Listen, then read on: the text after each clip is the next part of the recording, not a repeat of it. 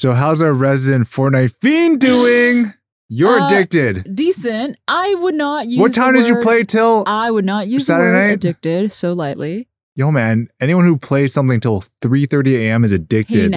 Hey now. Okay, this is what happened. Stanley and I, my partner and I, we started playing. 4 grown-ass adults. First of all, okay, we didn't actually start playing until like 1 a.m., which just indicates that we stay up really late. I feel like that's such a Hong Kong thing to start like an activity at 1 a.m. Yeah, quite literally, we'd like eat dinner or like watch a movie or whatever else we were doing. And then we like turn on the PlayStation at like 1 a.m. Okay, so late. And then I see that Nate, Eugene's little brother, is online. And then I was like, oh, Sherry, his girlfriend's online too. I was like, oh, it's just the two of them. They're playing duos. Like they're not playing with Eugene and the rest of the regular squad. And I mean, this is not meant to be a criticism of you, Dan, and Jason, who are all very lovely people. But I was more compelled to join them because it was Nate and Sherry. Stanley and I could join them as another couple. I mean, I don't know how many couples like say, Nicole let's hang out on Fortnite together. It's a rarity. I actually said on the mic to Nate and Sherry, this feels like a double date. And then Nate said, this is the best double date I've been on. He would. You're fired up right now. This should not be a Fortnite You're podcast. fired up over Fortnite. Well, I'm interested in the social aspect. It was not just about the winning, though that felt nice, but it was nice to just hang out and like there's a lot of driving in Fortnite and like the 4 of us are in a car together, which is very much feels like a real life situation. Like a road trip? Kind of. Yo, man. I don't know if I'm being dumb, but like did you change your skin yet? No. You're still on the basic one. Yo, I was thinking of gifting you guys one. I'm tricking people into thinking we're a bot. Thinking of giving you guys, like gifting you with the Balenciaga one, but I'm like, don't do it, Eugene. It's fine. It's not. I need to save that money for my what you call it? You buying it affects the gameplay, which I asked you about on WhatsApp. I double checked. It does kind of. I wanted to know. You feel better about yourself. You feel more confident. Okay, but it doesn't give me like extra HP or extra. But sometimes a lot of competition is psychological. This is spoken like a true competitive sports player. But maybe what you can do is you can use it to your advantage because, okay, in Fortnite, there are like computer characters, like not non-playable characters, but just like bots. Yeah. Right? Who you'll go up against. But maybe you should just start acting like a bot and do bot-like movements. I think I do have bot-like movements anyway because I don't know how to build, which is a prototypical bot-like thing. All right. To do. All okay, right. This is honestly enough Fortnite chit-chat. I feel like we should go into my subject. Sure, let's do it. I already kind of wanted to allude to it. Because we're like a gaming podcast. We're like a gaming and fashion podcast. And I don't know, we're like... Internet? Dude, digital culture? Well, now it's so broad, digital culture. That's like literally life. Life is digital culture now. We're a life podcast. This is Making It Up, co-hosted by myself, Charisse Poon, and Eugene Can. We come together on a weekly basis to talk about things that we are interested in, have questions about, want to get each other's thoughts on. Making It Up is produced by Macon, which is original storytelling at its purest, through captivating audio, engaging words, and beautiful visuals. Making Up is an exercise in analyzing and dissecting important movements in creative culture. It's an opportunity to sound off on each other and make sense of the complex, intertwined world we live in. We try to come to some sort of conclusion in order to be helpful to you, our listeners, but really, we are working through things, and we appreciate you working through them with us. Making Up is supported by our generous Patreon members. To help us keep going, consider becoming a member at patreon.com/Macon for Discord access, exclusive newsletters, and more. Let's get into it. Okay, my subject this week: can blockchain change the way video games are monetized? Okay, it's funny because once again, Eugene sends me a list of topics. He says outright, this is the one you should pick. I want to hear your take on it. I did not look at any of the other links. I said, fine. Did you enjoy it? I did. I really did enjoy it. So I'm like 2 for 2. You are 2 for 2 in picking things. This is the power of human creation. But only because you've known me for like a really long time. Well. And we do this podcast together. I don't know. Okay, fine. Well, okay, this is a complete tangent, but in order to truly find out how good you are at curation, I think we'd have to test you recommending people things that you've only known them for maybe like 3 months. You know how I know I'm good at curation? Because I go into client meetings and I say things like within, 30 minutes and like, yeah, I agree with that. What you've just said does not indicate that that's power of curation. No, because it indicates I curated the ideas in my head. But you could just be persuasive. You think so? You think I am that, I have that much charisma? I'm just saying that I don't think in that situation you can directly tie it to curation. Anyway, the article that Eugene sent me comes from a platform/company called Navic. And this is a business that provides market research, game design assistance, user acquisition expertise, M&A due diligence, all of that related to the business of gaming. And they put out a newsletter, which what we're talking about comes from.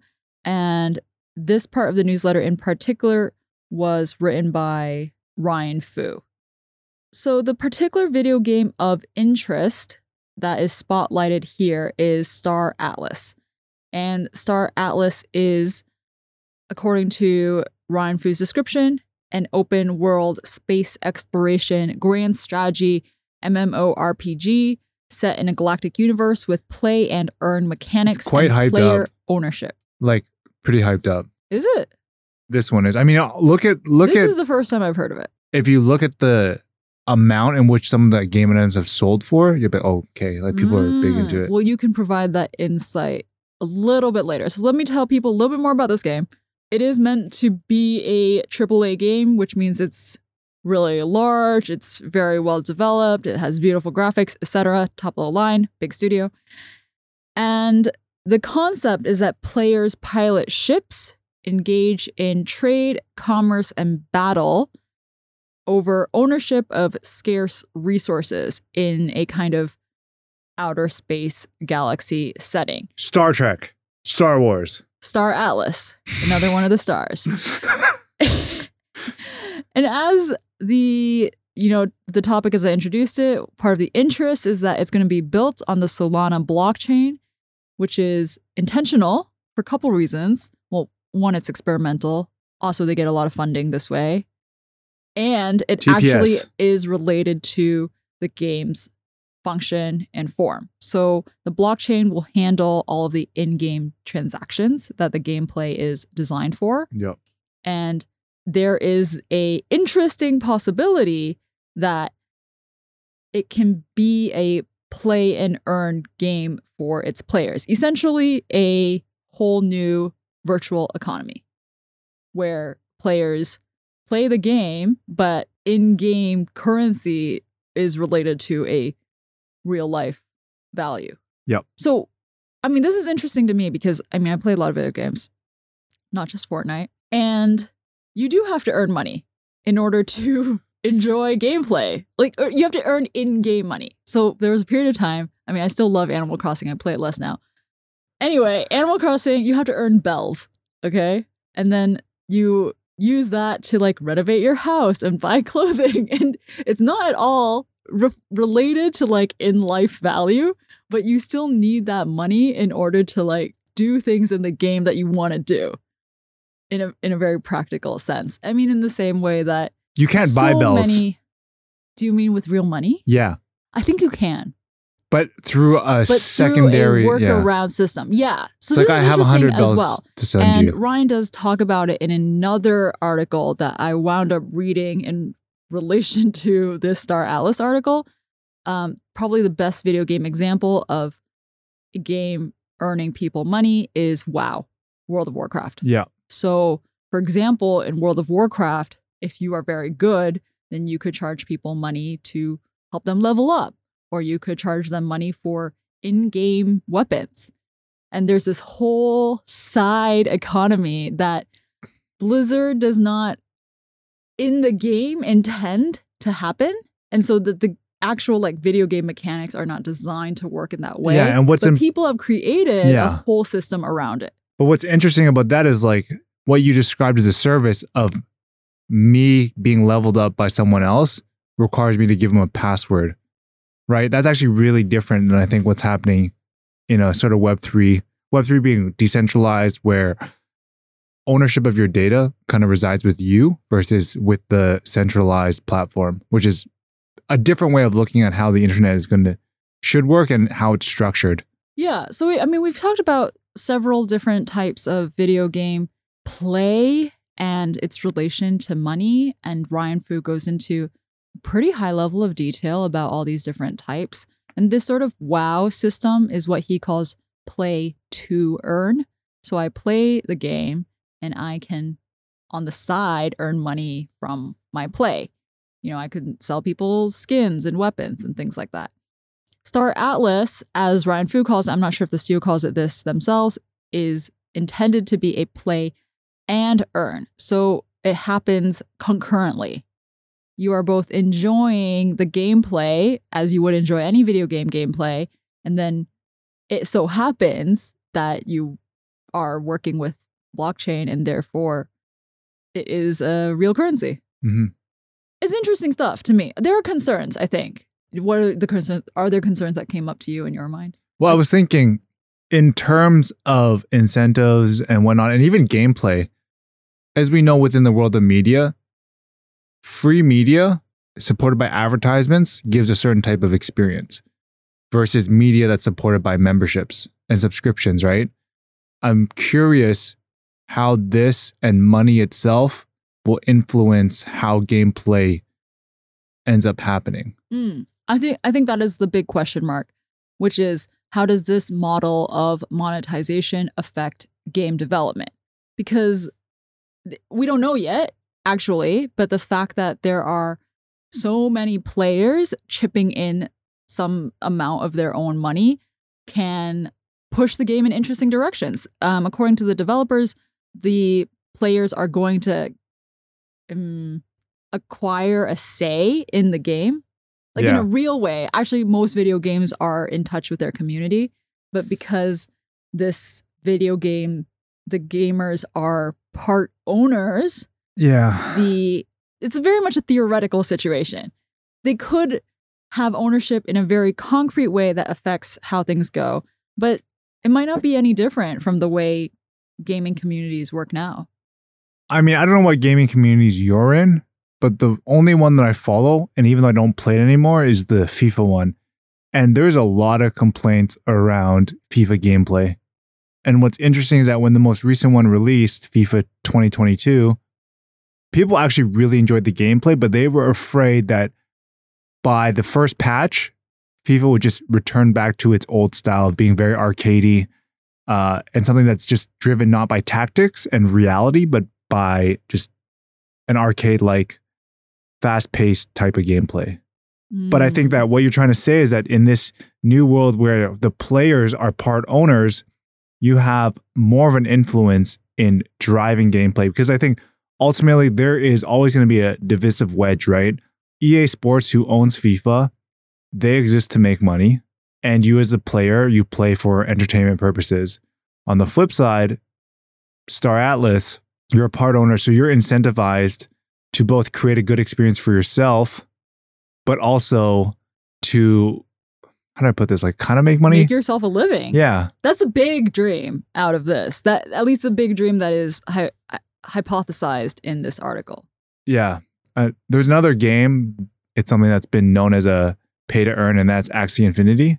So Axie Infinity has significantly changed the lives of certain people, but I say this because obviously the amount that you earn is relative to the cost of living. But for a lot of people in the Philippines, they've been able to create a better life for themselves because of pay to earn.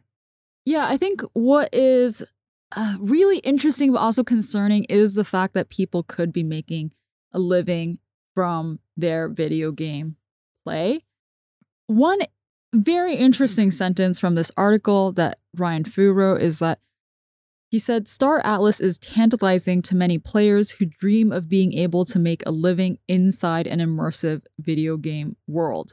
For example, players can earn by tracking down traders and plundering their ships before reselling them on the marketplace for Atlas, Star Atlas token, and then trading that Atlas into fiat. the very first question that came to my mind when I read that sentence was, who are these players who want to make their living inside the video game world? But there's tons of people that would just play video games all day, right? There are tons of people who play video games all day, but I think there's a distinction between playing video games for fun and playing video games within a system where you have to earn money or could lose money. Mhm. Like, I think that is a different type of engagement and pressure. Like, I know that they ideally want you to have an experience where you have genuine play for entertainment and also happen to earn money, but I can't remove from my mind the fact that what is a game becomes like investment and speculation. Yeah. That's where my head is at. I mean, the thing that is really important here is just defining the incentives. Like the incentives of you creating value through gaming makes me wonder, like, how do I put this? It feels a little bit dystopian in the sense that like that's what your world comes down to, is like you're playing a game and that is your whole life, right? Now with blockchain starting to take root and becoming increasingly more mainstream, people are under the pretense that on-chain activities that allow you to be rewarded for good activities and good actions will start to take shape, and it'll potentially dictate how we interact and behave in society and culture, right? Which is a expansion of what already exists. Like this whole social credit system, social, what is it? Like your credit rating, all that stuff is already like a lightweight version of it. But now it's like, you know, Charisse, if you go and you get Nike points, Nike tokens for posting a photo of a Nike on your social media, suddenly that becomes a new type of incentive where it just pushes you to just do that stuff and only things that are rewarded, which I think for us, I think we've had this discussion where sometimes rewarding things outright doesn't necessarily drive the most value on a more sort of like community level, right? And I'm not saying that this will severely or negatively impact the gaming world, but it is a consideration in terms of aligning incentives. Yeah, totally. And I suppose part of my concern, you said dystopian. I don't know if I would necessarily say that, because part of me understands, I guess it would be a dream if you could spend 2 hours a day playing a video game and therefore make enough money to pay rent and buy groceries. And you therefore don't need a 9-to-5 job. Yeah. That I understand the appeal of that. But then another part of me feels like you're earning money through a system that is very unrelated to a tangible outcome. Yeah. But I guess I'm usually of the opinion that people should work less. Yeah. That it is more interesting to imagine a world where we don't work. Yeah. However, I do like that people do things, like whether we call it work or not, that are related to the physical world that we're in.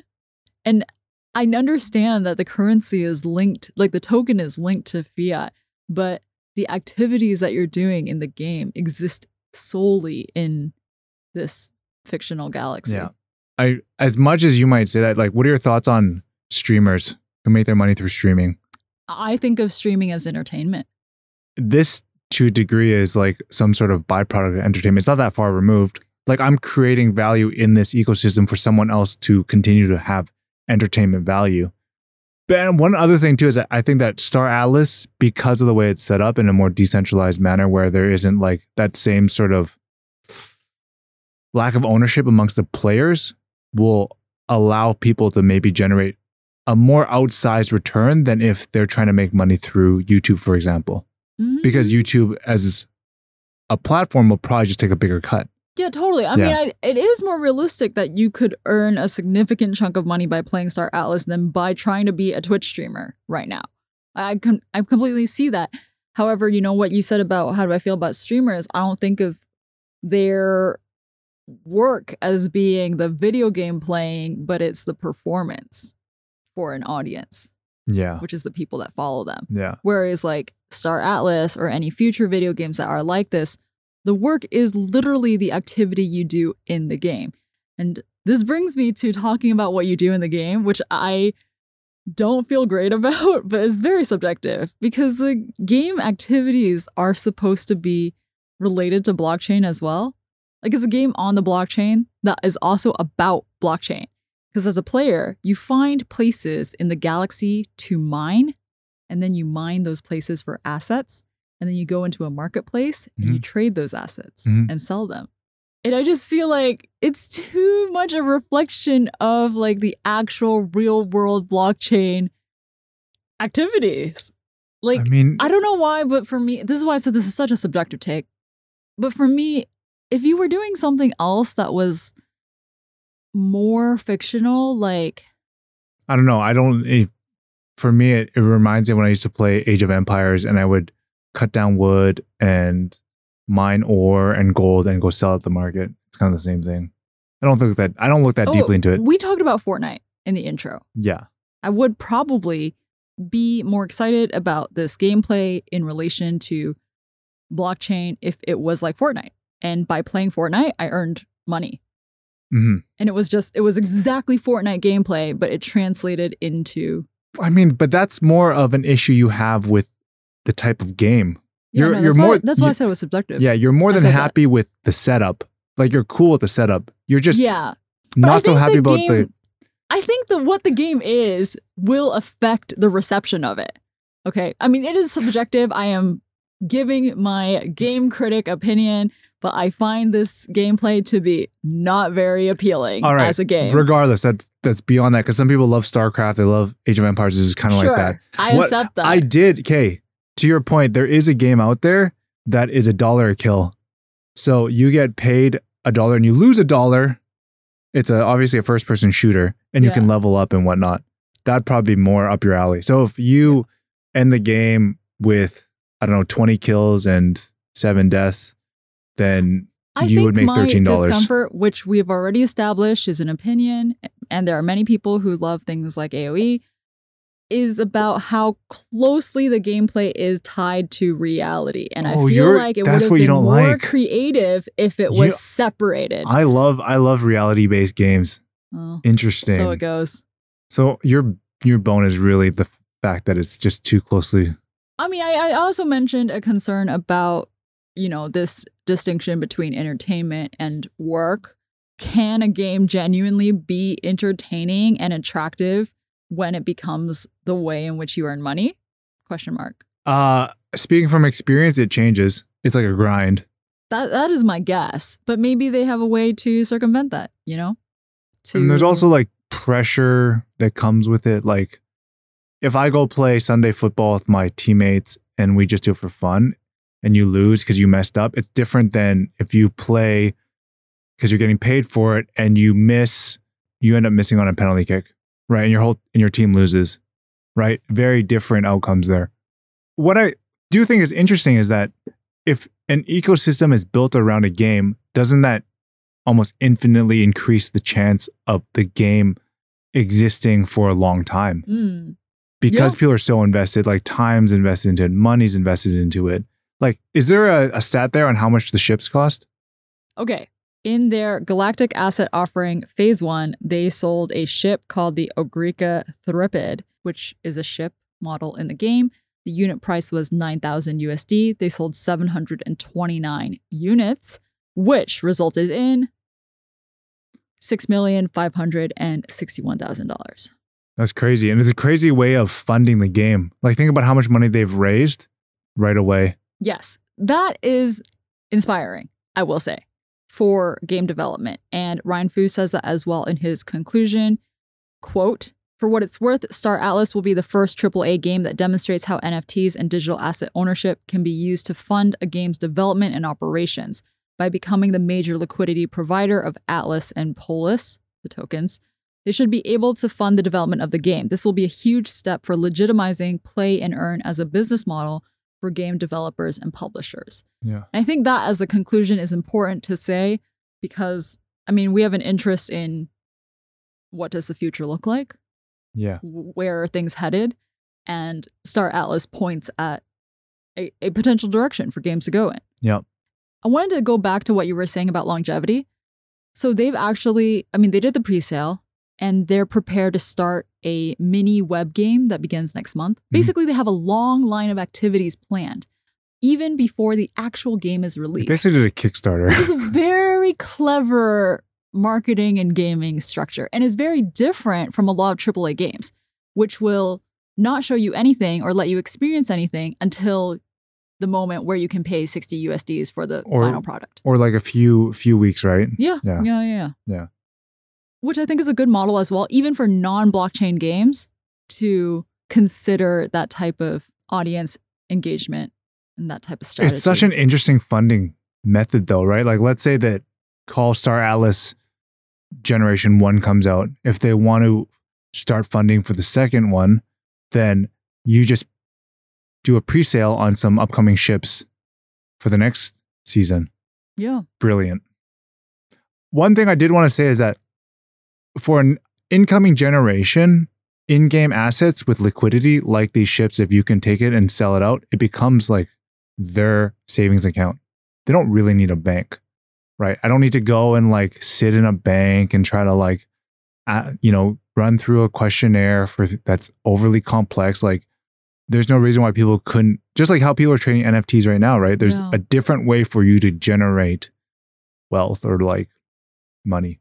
It is so interesting. It is a bit, I don't even know, is this dystopian or not? But the younger generation has so many ways in which they can potentially earn money. None of them are a 9-to-5 office job. Like everything that exists in the past plus a plethora of other things. Yeah. And that is both weird because it means that you could become pressured to keep lots of different streams of revenue going as a very young person, but also potentially very liberating. Yeah. I think one of the challenges that anytime something like this comes up and it has a success story like Star Atlas has had, let's say someone starts a new game tomorrow and uses the exact same playbook. Some people might FOMO in or ape in, as they like to call it, and basically just pile a bunch of money because they missed on Star Atlas. And for whatever reason, this new game doesn't ship, crashes and burn, and like you're out money. And I think that you see and hear so many success stories around NFTs, but that's also confirmation bias because no one really likes to share if they lost 20 grand on a bunch of NFTs they bought. Yeah, I mean, I'm reminded again of our conversation last week about paradigm shifts. And even reading this article, it challenges me to evaluate the paradigms I hold because it's a different system for video games. And I experience both like resistance, like wanting to write it off, and at the same time what you're saying about FOMO, like, maybe I should start playing Star Atlas. Get rich quick scheme. Should we move on? Let's do it.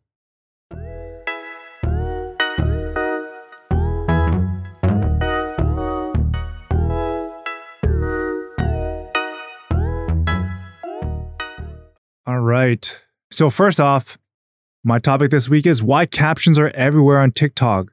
Glasses for Your Ears by Brian Contreras. And this is for the LA Times. So let me start off by saying I really like this topic because of the implications of tech on media, which I guess is an ongoing thing. We run a quasi-media outfit here, right? Like we have a vested interest in how people approach both the creation and consumption of media.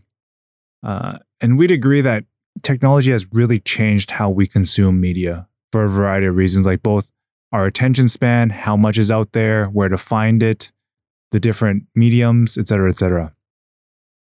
So this topic discusses how the future or the current web as we know it is really heavy on non-auditory video, which means basically soundless video. I don't know why I overcomplicated it. I'm only chuckling because we're doing a podcast, which is a audio only format. Yeah. And we're talking about a format that is no audio, prioritizes, well, not no audio, but prioritizes people's experience without the audio on. All right. So one of the early quotes features TikTok star Alyssa McKay, who does a lot of music-based content. Super popular. I mean, not in my world per se, because we don't have TikTok in Hong Kong. We don't have TikTok, but even if we did, we're not her target audience, Eugene. Yeah. What does Alyssa McKay say? All right. She says that our attention spans are so short now that I feel like closed captioning and putting the captions up on the screen if closed captioning is an option is so crucial. It captures the attention of people, and they're able to actually process what's going on.